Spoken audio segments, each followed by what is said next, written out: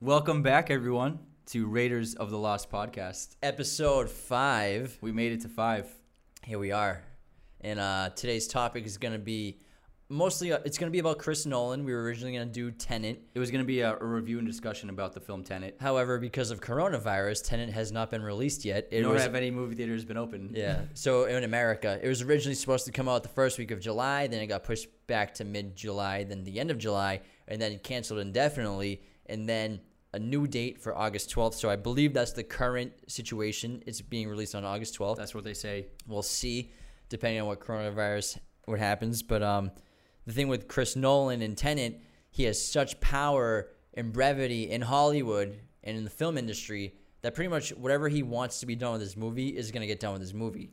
Especially with Warner Brothers, because he's the crown jewel of Warner Brothers. Because other than Harry Potter and just DC Comics in general, he is the biggest brand at Warner Brothers over the past 20 years. Exactly. So they want to make him happy. He's made them a hell of a lot of money. Billions.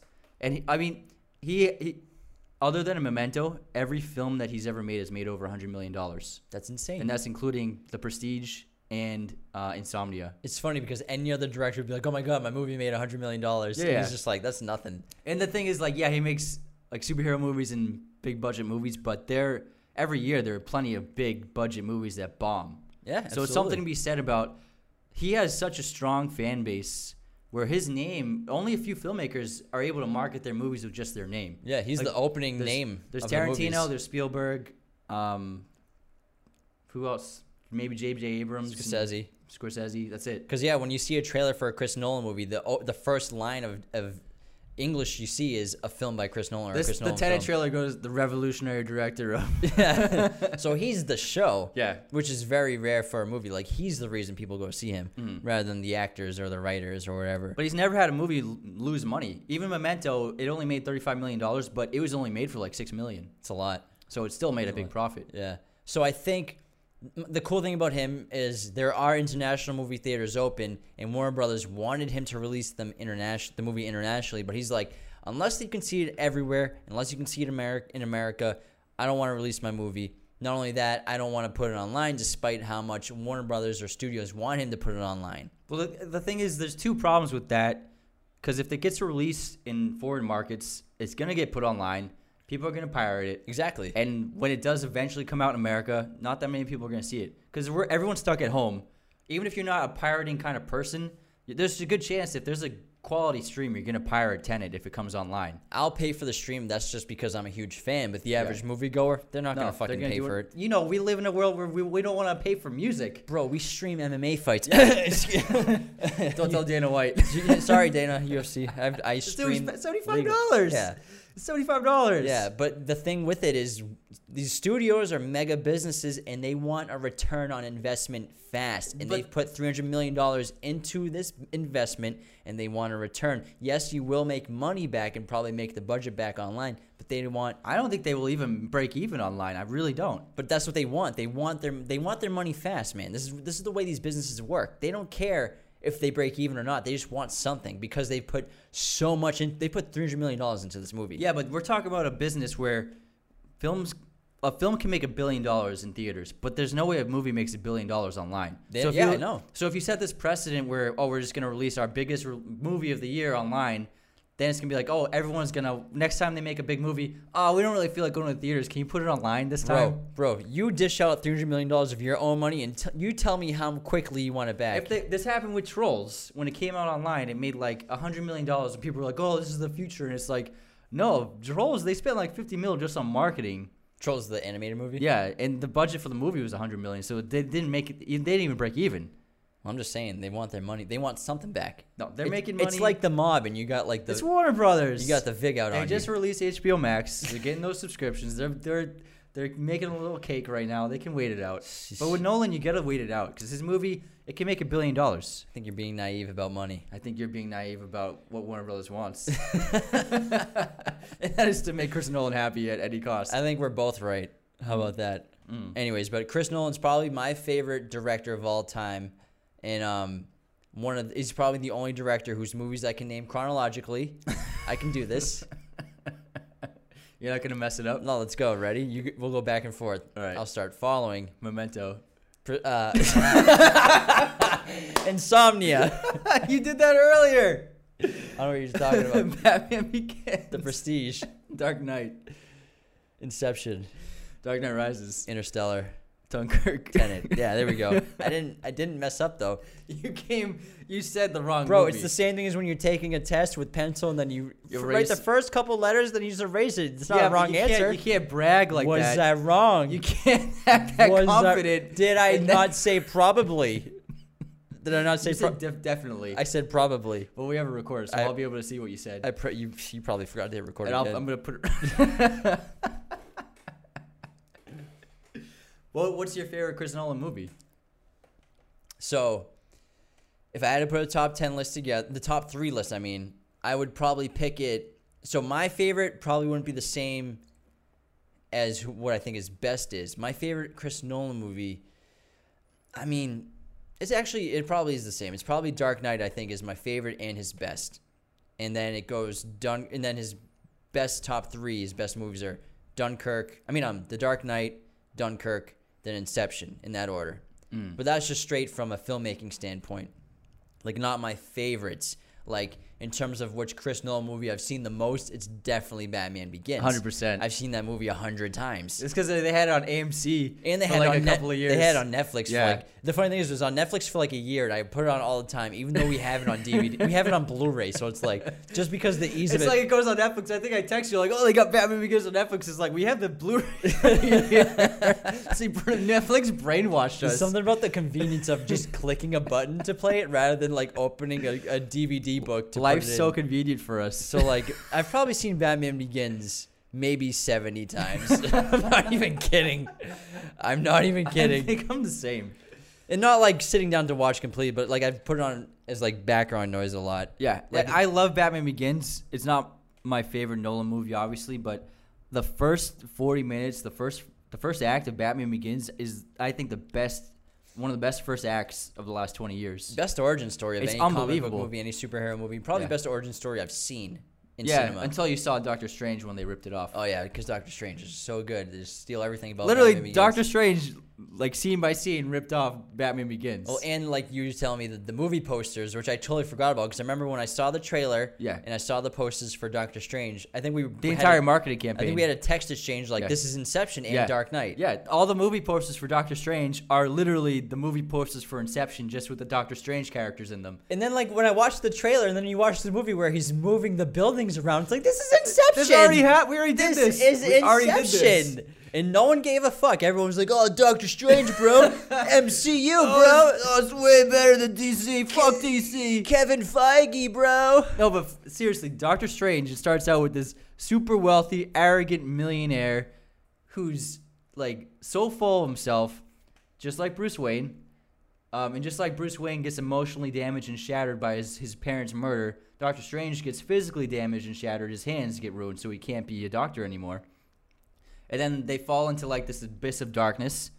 Then they both travel to a foreign country, and they go under the stewardship of a physical, martial art, and spiritual leader and teacher, and they're trained in their art forms, and then they become the superhero of the movie. Then they go back to the States and fight the bad guy. So it's literally Batman Begins. Pretty close. The only thing I would say is Batman Begins. The movie doesn't open with him being like that, like egocentric, arrogant, rich kid. It just shows him as a troubled rich kid. All right, I'll give you. So like it opens with him falling down the well, and then he just hates the world, even though he's super rich. Well, because his parents died, suck.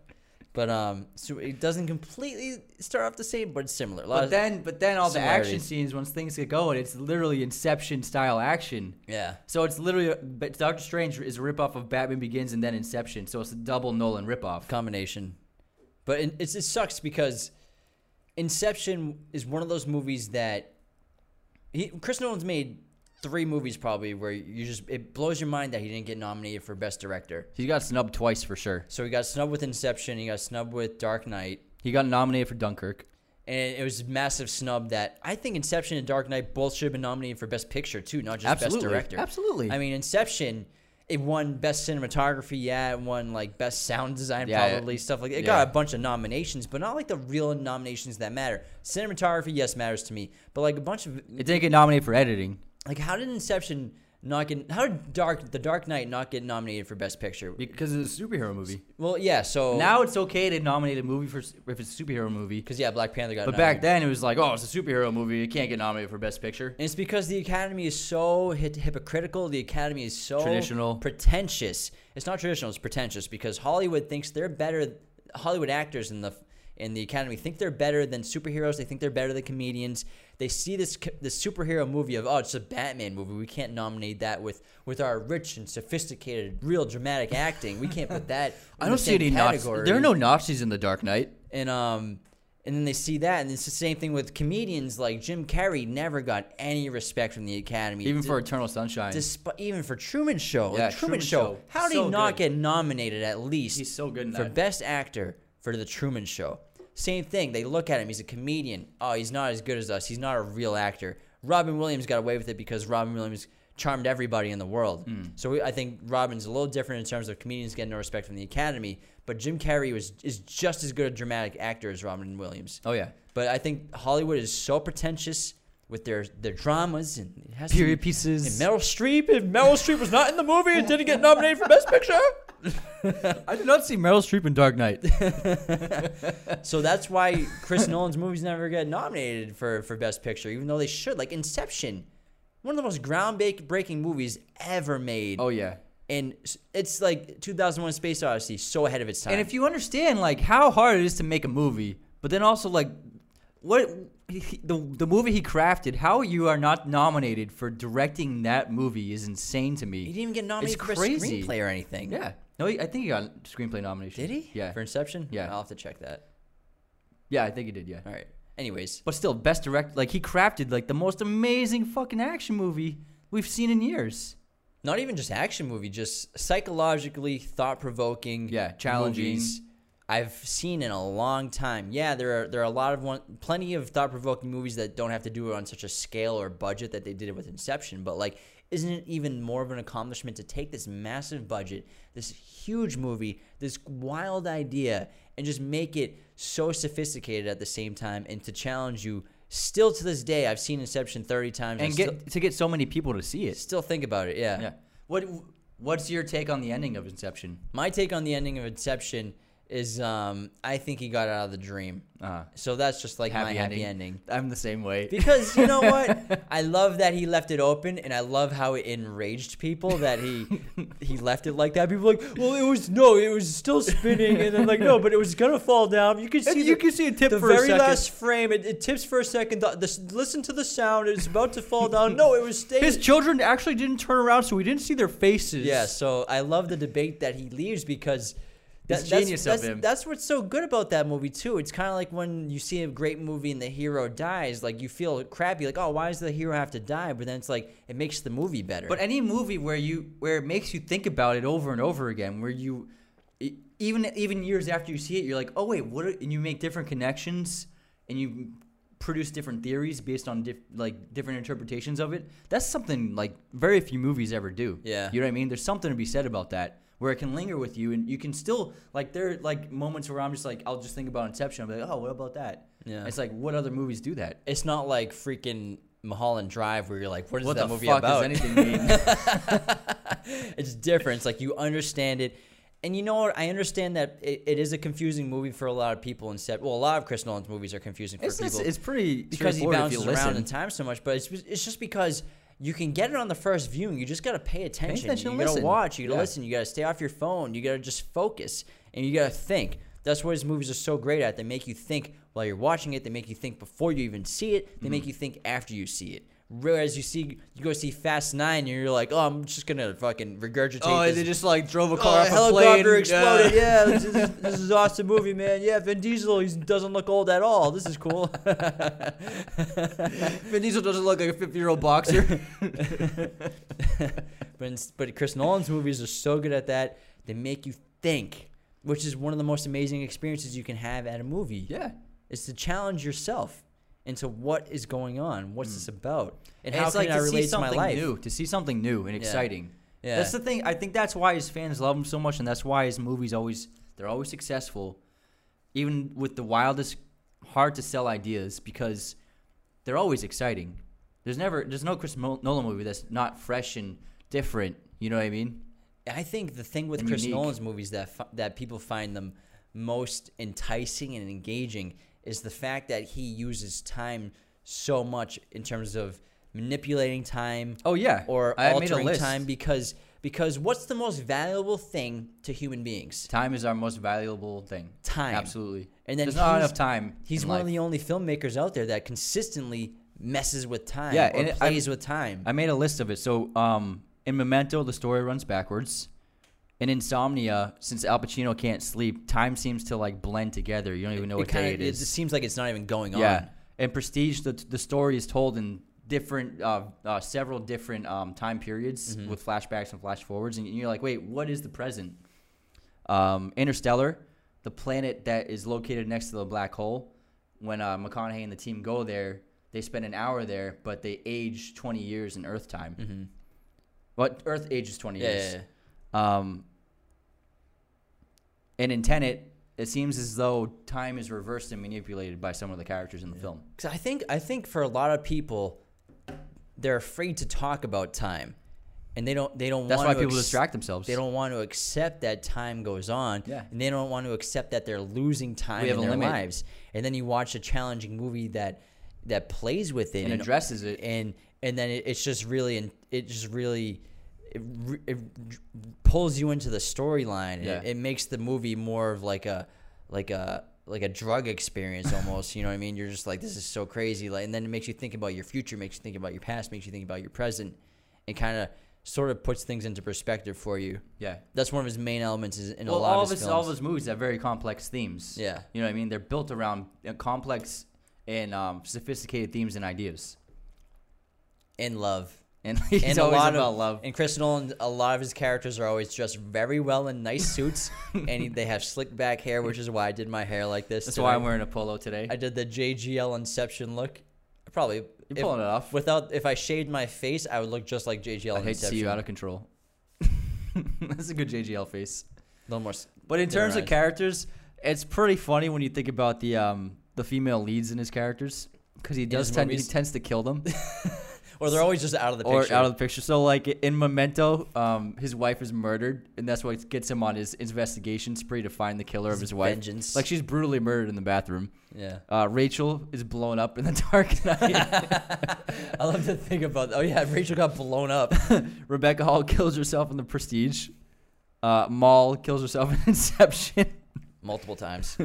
McConaughey's wife in Interstellar is just dead. Non-existent. I wonder John David Washington definitely has a dead wife. Yeah. Yeah, there's no way John David Washington doesn't have a dead wife in that movie. There's definitely he is a partner who's definitely dead. Absolutely. Or she's like suicide. trapped in time. The opening scene is she kills herself. She's trapped in time somewhere. And he has to save her.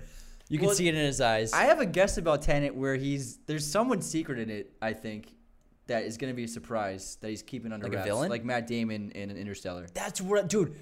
That's one of my favorite things about Interstellar. That movie, I love Interstellar so much, and I know a lot of people have mixed feelings about it. I think it's a phenomenal movie. Interstellar's great. But then, when they reveal Matt Damon in Interstellar, I remember we were watching it in theaters. Yeah. I completely forgot Matt Damon was in the movie. I remember like seeing... It's an hour and a half in. Yeah, I remember seeing like the articles like, oh, Matt Damon's in Chris Nolan's new movie. But he's not in any marketing, no posters. No trailers, no nothing, no taglines, no credits, no nothing, and anything leading up to the movie. Halfway through the movie, he comes out of the fucking sleeping chamber. The whole theater is like, "Oh my god!" Because it's fucking Matt Damon. Everyone came to life. Everyone's like, "What the fuck?" One of the most liked faces in the world. The most famous person in the movie just came out of a fucking box an hour and a half into the movie, and I forgot he was in it. And people like us, we knew he was in, got cast, but then most of the audience, they're not looking at. I forgot because you're so engrossed in the film. And we're an hour and a half into it, we're like, oh, I guess, we completely forget about it. It's like fucking Matt Damon.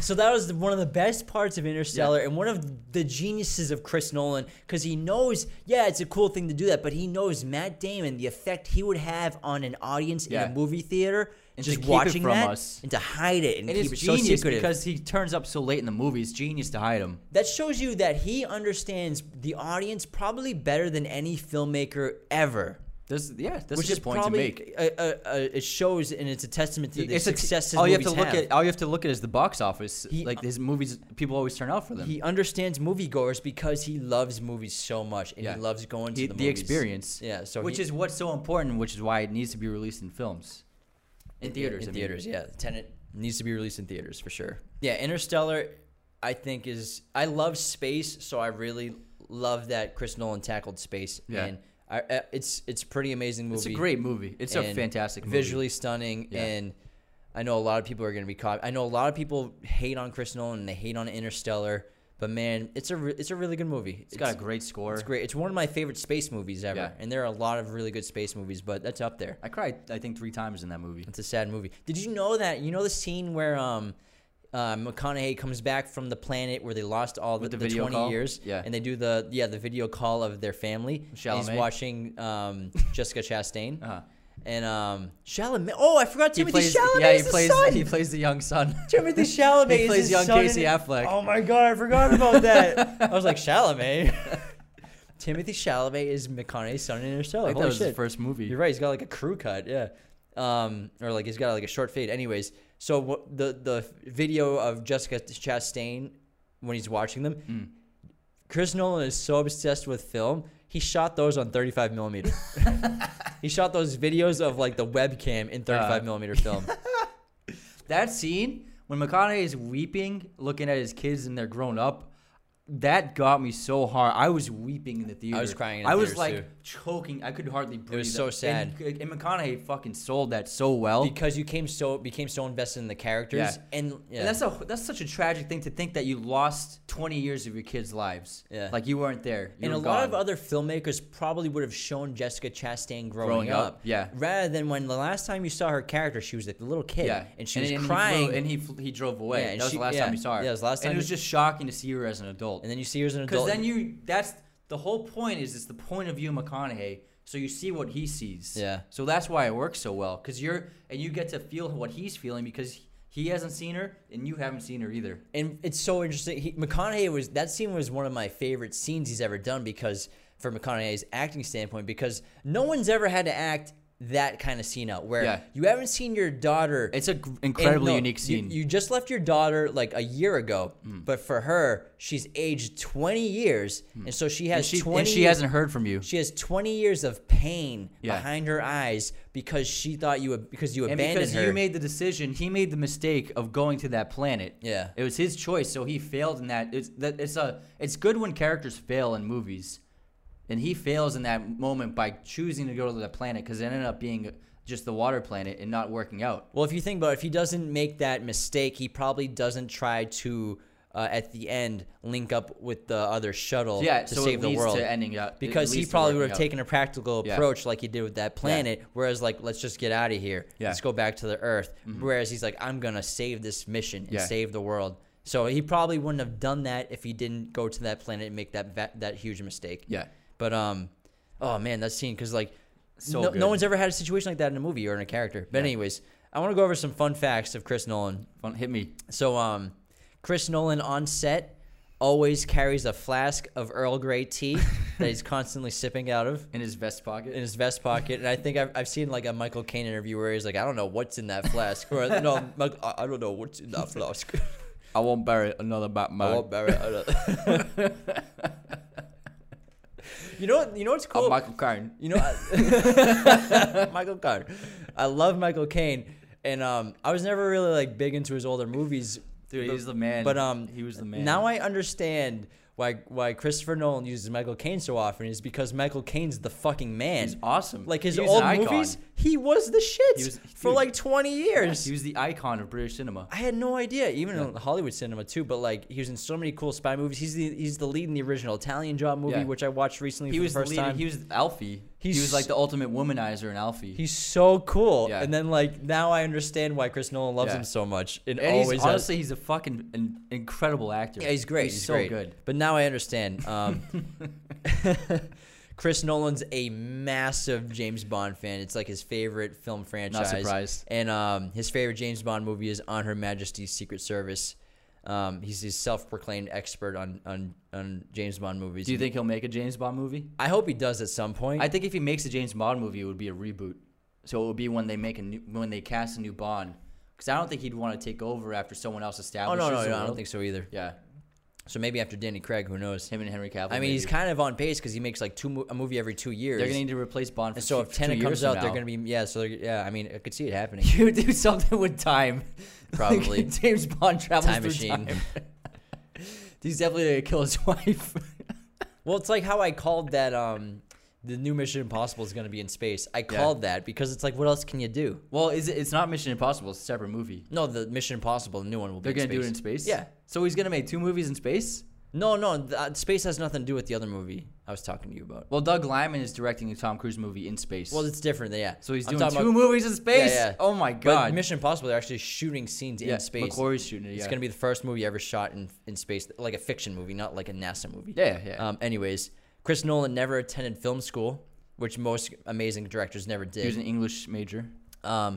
He regularly opts for practical effects when shooting like large action scenes, explosions, like he blew up the building in The Dark Knight rather than doing with CGI. Yeah, blew up the hospital. So the hospital. So he'll use CGI to enhance his practical effects, which is what makes a movie and his scenes look super realistic. And what that means is the enhancing is a lot of like erasing like the pyrotechnics structures and stuff like that. So a lot of enhancing is a lot of erasing stuff that you don't want in the picture, or just adding stuff like other buildings or like something like that. But oftentimes they're erasing things. So which is one of the reasons why his movies are look so visually stunning. It's all in because camera. It's real. You know, Dark Knight Rises, he really flipped a plane upside down and cut and broke it in half. Like, he did that. There were people flying those planes. It's fucking awesome. He didn't do that with. It's not Star Wars. Like we got this 10. It's not Fast and Furious. Yeah, Jesus. He wrote a Howard Hughes movie for Jim Carrey, which never he never made because at the same time, like when he finished the script, Scorsese was in production on Aviator, which is also a Howard Hughes movie, which is an amazing film. Leo is fantastic in it. Scorsese it's one of his best movies, but it's just bad timing, bad luck that at the same time Chris Nolan wrote what he says was his best script ever at the time. He never gets to make a movie about it. You know, it's kind of like Kubrick with Napoleon. Yeah. It's a bummer, but because Howard Hughes is a very interesting guy. Fascinating guy. Jim Carrey's a phenomenal actor. Probably would have knocked it out of the He would park. have crushed it. That would have been a He would really, have got nominated if that would happened. have been a really interesting combination, partnership of Chris Nolan and Jim Carrey. It would have been interesting because he doesn't really work with comedians. And then but I mean, Jim's such a great dramatic actor, anyways. Yeah. Chris Nolan deliberately only wears two outfits on set. He either wears his warm weather suit and vest or his cold weather suit and vest. I love how the warm weather is still a suit and vest. Yeah, which is like a genius kind of thing where like you said, Steve Jobs wears the same. We used to wear the same outfit. If you don't think about what you're gonna wear, then you don't. Yeah. It frees up a lot of space in your head. A lot of people do that, so he doesn't have to think about what he's gonna wear. You wear. never have to think about buying clothes. He and his brother developed the idea for Memento on their road trip to L.A. Before they moved here. He doesn't have a cell phone or personal email, which is kind of like you're sort of there with your fucking flip phone. But yeah, he doesn't have an email. And you know, it's smart for him. I've heard him say that he doesn't have one because he likes to think. Yeah. And then he also is like, it's like a rat in New York City. I'm never 2 feet away from a smartphone. Yeah, he has an assistant. He's got his wife. Yeah. His wife produces his movies, so I'm sure she's on top of everything. Yeah, whenever he needs to take a call on set, he just uses someone on the crew's phone or someone on production crew. I'm sure they have a Chris Nolan director phone over there. He pitched Dunkirk as a virtual reality without a headset. So that was his pitch for Dunkirk, which when you watch it, kind of is. I've never felt as immersed in a war film as I did watching that. I don't think I've ever felt as immersed in a film. Yeah, watching it in theaters. Also, you didn't come see it in 75mm with us, did you? I don't think so. I think you saw it in 35. Maybe. I'm pretty sure. I thought I saw it on 75. No, you didn't come with us, though. We had a ticket waiting for you, but you never came. Oh, yeah. I had to work. No, you probably had like a date. I had to work. You probably had like a date. I wouldn't have gone. I wouldn't have missed that for a date. I had to work. It was F-Boy Leo in 2017. laying pipe left and right.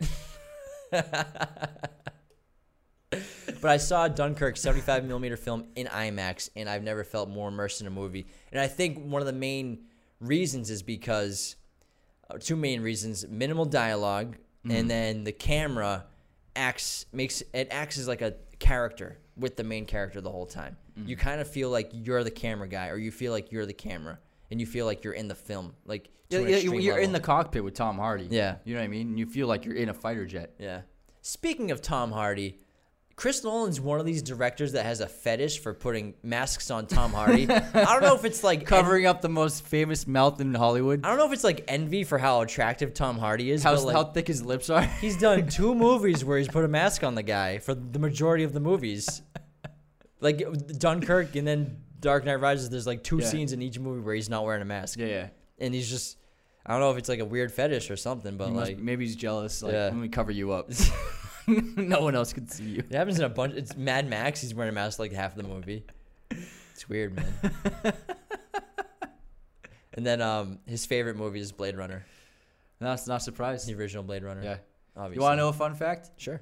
He came up with the idea for Dunkirk when he was in college. Him and his wife actually took a boat with some friends across that body of water. And they, not with the idea, but the idea he wanted to make the movie. But and they were in the middle of the journey, and then a huge storm hit, and they were dealing with incredibly tense waves and crazy streams of water, and it was a very hectic situation. It took them hours to get to the other side, and so then he always kept that in the back of his head. Yeah, that he actually kind of sort of felt what it might have felt like. Yeah, to be one of those boats journey. Crossing that channel. Yeah, exactly. The cool thing about Chris Nolan is, he's an amazing filmmaker. He's a very successful filmmaker. He's a huge audience. The guy made arguably the 3 best comic book movies, or one of the best trilogies in film history. And yeah, just trilogies. And then in between each of those movies, he put out an amazing movie. Yeah. So like between Batman and Dark Knight, he puts out The Prestige, which is fantastic. It's an unbelievable movie. Between The Dark Knight and Dark Knight Rises, puts out Inception. Yeah. And then after Dark Knight Rises, puts out Interstellar. It's just like, this guy is insane. It's he nuts. can't swing and miss.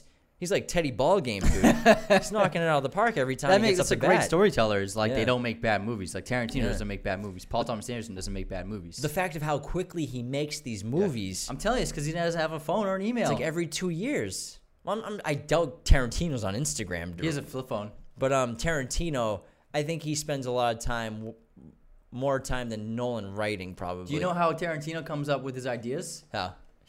Music obviously is a big part of it.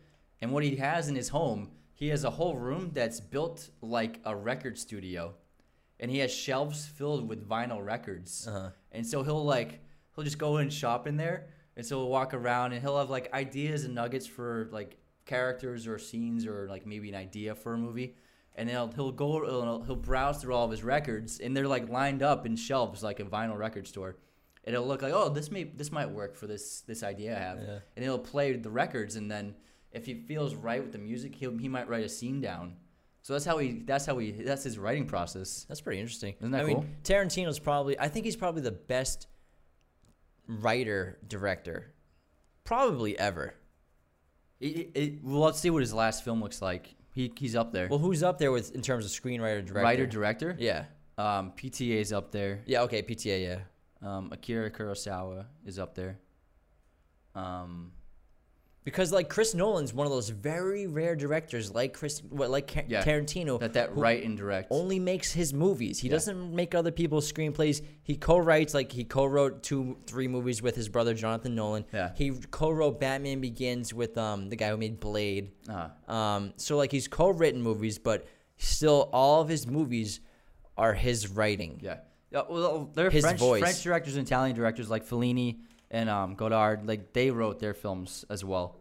So, and they made a lot of movies, so they're competing with those guys as well. True. Yeah, but for Americans, Hollywood American, not just Americans, Hollywood. I'd say Orson Welles is probably writer director, the best writer director. Did he only direct movies he wrote though? Yeah. All right, so he's probably up there too. Yeah. Now I understand why Orson Welles ate his fat ass to death. The guy made Citizen Kane when he was 26. I'm kidding. Genius. Can you believe that? He's 26 years old. It's pretty incredible. Citizen Kane. So that was an original screenplay, or is it off a book? He wrote that original screenplay. Yeah. Wow, Yeah. that's genius stuff right Wrote, there. directed, and starred in it. Many consider it the best movie ever made. Yeah, I wouldn't say it's the best movie ever made because I mean it's a different era. This is a long time ago. You're gonna watch it a few times. No, I know. It's I really understand. great. I understand why people say it's the best film ever made, but I mean, I've grown up in the '90s and 2000s. Yeah, we grew up with like The Matrix and It's different, It's a different world. That's like saying like Coca-Cola is the best soda. Like, I mean, so long ago. It's just different. It's a really different world. I mean, it's like saying Elvis is the best musician ever. I mean, yeah, he's a great musician. He's found a lot of people love him. fundamental in rock and roll and everything. But I mean, I like a lot of other bands better than Elvis. You know? But it's just different. Yeah.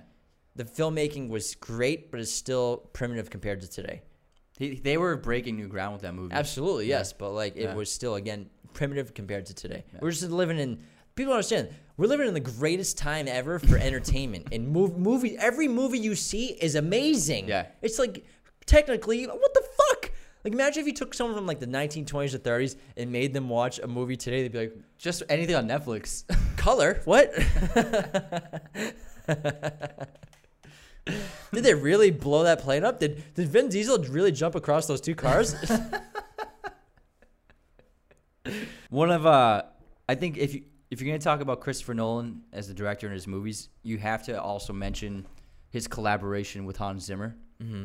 And the music Hans has made for Nolan's movies is some of the best film music in history. Yeah, because they started working together in Batman Begins. Yeah. They didn't work together in The Prestige. No. David Julian did it. But they did every other movie after that until... Tenet's going to be by Ludwig van Göransson. Yeah, the guy who did Black Panther is doing Tenet. And this is the first time since The Prestige they haven't worked together because... Zimmer is busy working on Dune. Oh, shit. Which is going to be awesome. People have no idea what's going on with Dune. They don't know. I hope Dune does well because it's going to be so good. It's going to be so cool. Dune's way better than Star Wars. Star Wars sucks. We're going to have a whole Star Wars episode. Don't worry, guys. But anyways, Hans Zimmer, one of the best composers out there. It's the most important collaboration in film since Spielberg and John Williams. Absolutely, for sure. Because you can't think of a Spielberg movie without John Williams music, and you can't think of a Nolan movie without Hans Zimmer music. Yeah, I mean, when you think of the Prestige music, you're like, I can't even think of what it sounds like, really. You know what I mean? Yeah, it's honestly just slow strings the whole time. Yeah. So Chris was like, I need someone else for Batman Begins.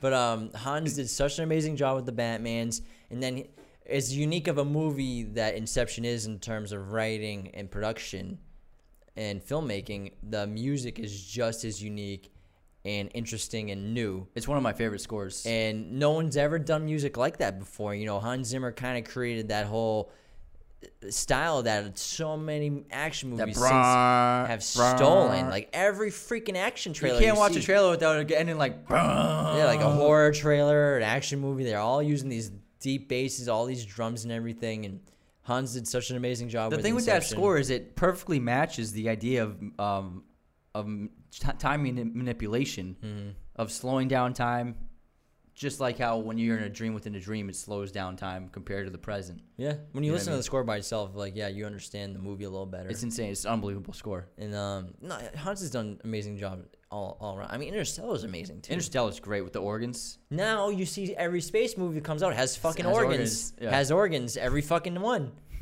Freaking First Man had organs. First Man, I love that movie, but man, I have an issue with what's the composer's name? I can't remember.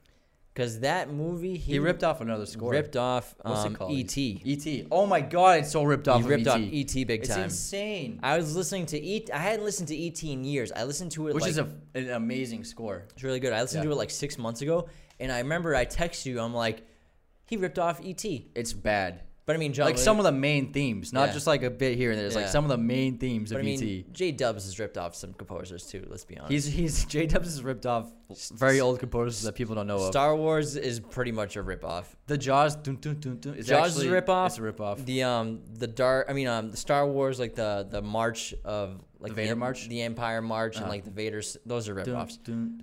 I can't remember his name, but we're thinking of the same exact composer where he like legit stole the music. Yeah, it's pretty fucking close. It's like, but you know what they say about geniuses is it's like a a brilliant artist copies. A brilliant artist steals. Because they know what's good. Yeah, I mean, they know what's great, so they recognize it. It's like anyone's going to say that John Williams isn't the best film composer of all time, because he is. Yeah. Oh yeah, without a doubt. It's not like everything he's ever written he's stolen. Yeah. But I mean, I guess a lot of people think like maybe it's to the point that's where, like saying every bank robbery movie is stolen from every other bank robbery movie. You know what I mean? Yeah, I mean, it's an argument for sure. Yeah. Every movie is a remix of every other movie. Yeah. Everything's a remix. Although, there's... I'm not saying that Hans Zimmer hasn't stolen ideas before. I mean, I'm sure he's taken some ideas. Yeah. It's just so hard when like you think about everything that's been created media-wise. Of course, there's only so many options. Things are going to be copied. Yeah. Things are going to be used, reused. And I mean, maybe it's his way to tribute that orchestrator, that composer. But I don't care, honestly, because I love their music. I kind of cared when I found out, but nah, John Williams is still the best. I mean, I still saw J-Dub's his live performance. It was that was amazing. awesome. It was super cool. That was great. It was awesome. That was a good night. Although he didn't compose, he was just chilling. He's old. He's too old, He can't man. stand for that long. He can't stand for 2 hours. My one regret with John Williams is I wish he did more of the Harry Potter movies and less of the He wanted to. I know, but Star Wars had to reboot every fucking... Let's do Star Wars. Let's do more Star Wars movies. Let's do some more Star Wars. Hey, we're going to do some more Star Wars movies. We've only done 15 this century. Let's do some more We're going to release 2 Star Wars movies every year for the rest of the time. Because, man, he was killing it with Harry Potter. Oh, my God. And then Goblet came out. It was like, this music Goblet's sucks. movie's terrible. This Goblet's music is terrible. trash. Order of the Phoenix is pretty good. But I would say Alexander Desplat really brought it home with the last 2. True, yeah. He really did. I mean, Half-Blood Prince is phenomenal with Nicholas Hooper. He did great. It's pretty good. Half-Blood Prince is probably my favorite score of all of them.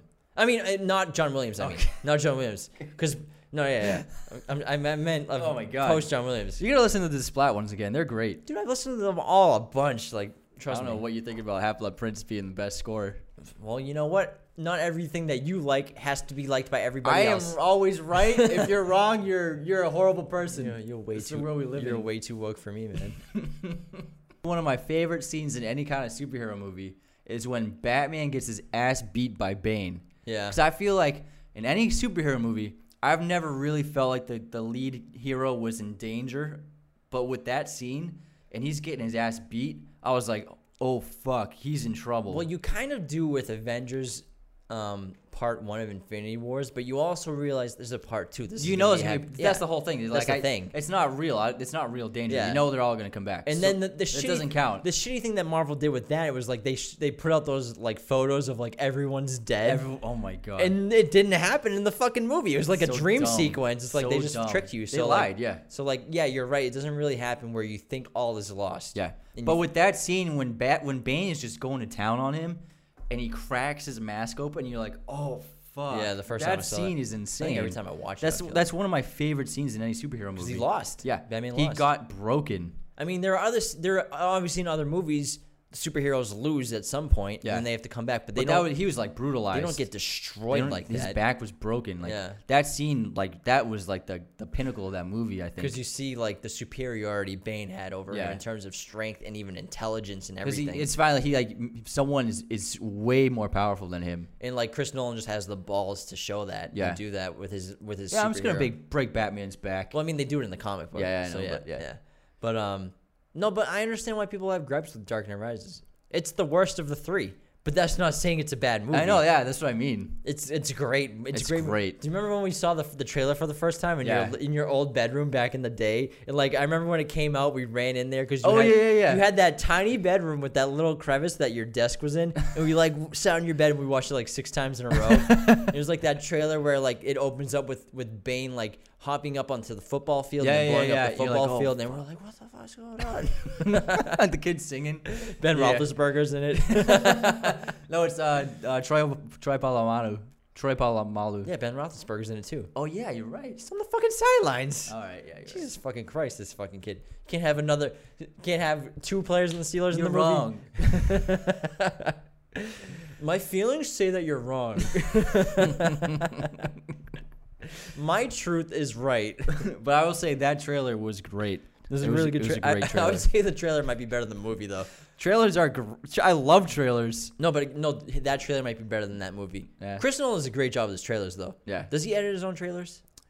He probably has say in it, but only got like PTA edits his trailers. Well, PTA also edits a lot of his movies. Yeah. Like he edited Phantom Thread. Yeah. She shot it too. He shot it, yeah. He was like, him and Robert Ellsworth don't get along anymore.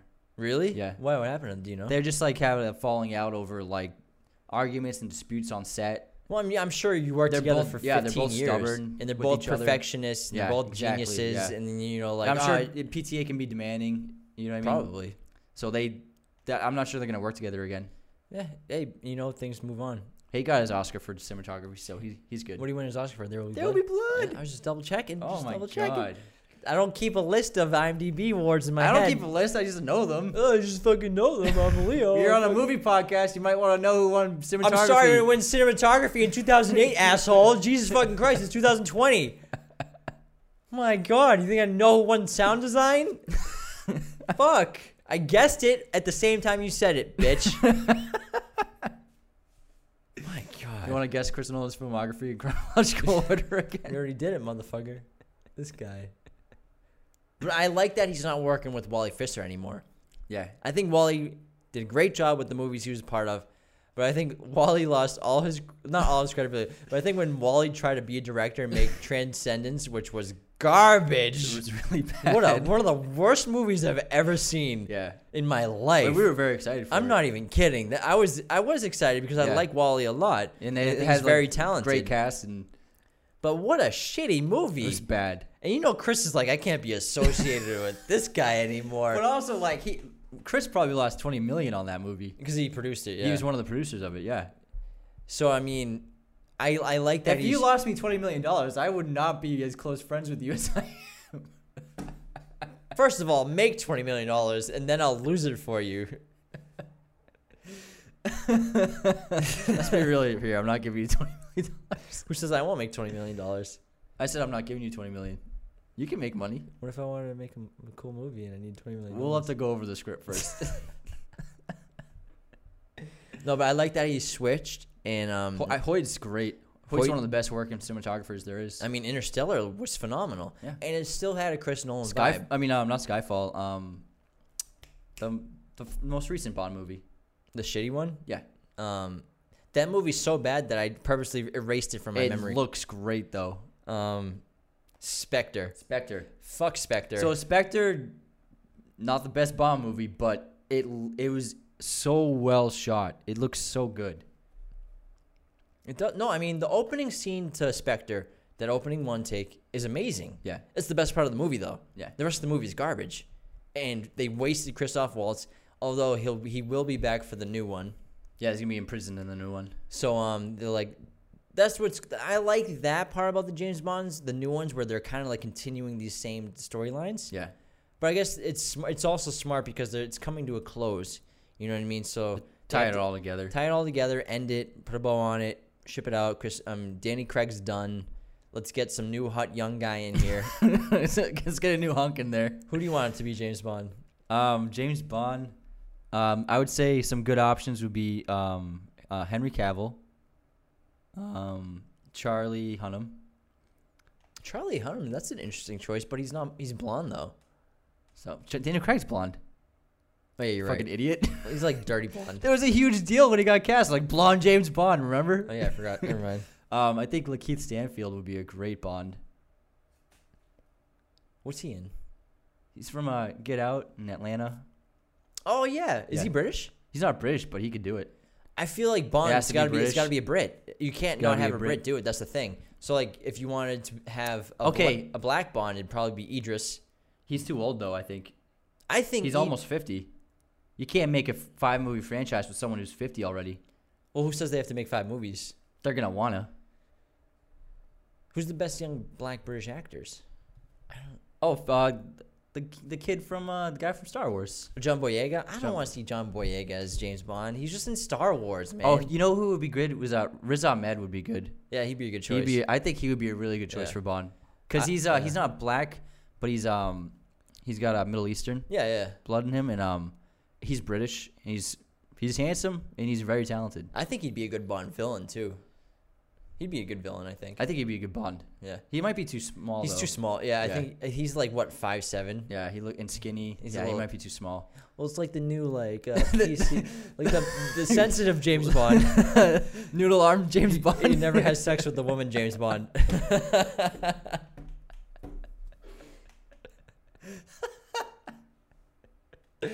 Oh my god! Good thing we're not famous because that would get me so much shit. All right, so I'd say either like Cavill or Charlie Hunnam, or they go with an unknown. I'd say if they go with a black person or any other kind of person of color, it would be a really smart choice for them. Yeah, I would have no problem having a person of color being James Bond. I would love to see Idris Elba as James Bond. He was my choice, but You know what I mean? Craig signed on for another one. But I just think Elba's too old. You can't start a franchise with him. He's already, like, by the time they make another one, he's gonna be like 52. Yeah, but I mean, there were some old James Bonds, but in Hollywood, 52 isn't that old anymore. Especially for men. You know what I mean? Idris still looks great. You throw some makeup on him, He just man. looks really great, yeah. I mean, I would say Robert Pattinson, but he's Batman. He'd be an option. Yeah, he's if he's already Batman, he's not. Or gonna who's be the Bond. kid in X-Men? Nicholas Holt? Yeah, Nicholas Holt. He'd be an option. Yeah, he's a good option. He'd be a choice. Yeah. I would love to see Cavill, but I think Cavill is just too jacked to be Bond. He's too jacked, dude. He's too easily spottable as a secret agent. Yeah, like obviously that guy's a spy. He's not very conspicuous. Guy can bench like biceps are like this. benches like 360. Like he's not a good spy. He's gonna be the most jacked Sherlock Holmes in the new Sherlock movie. Oh yeah, that's right, Sherlock Holmes. He's enormous. I love Henry. But anyways, it'd be cool to see Nolan direct one, Yeah, and I'm sure he would kill it. yeah, he'd probably do an amazing job. Yeah. All right, I think we're pretty good on this one. Yeah. We got a lot of Chris Nolan notes in there. A lot of talking points. Hell of a lot of notes. All right, that's it for episode 5 of the Raiders of the Lost podcast, Chris Nolan Tenet edition. Thanks for tuning in. See you next Thursday. Make sure you follow the Instagram, the YouTube channel. The Tiki Talk. The Tiki Talk is blowing up, so go follow that too for all fun, quick clips if you don't want to watch the entirety of this episode.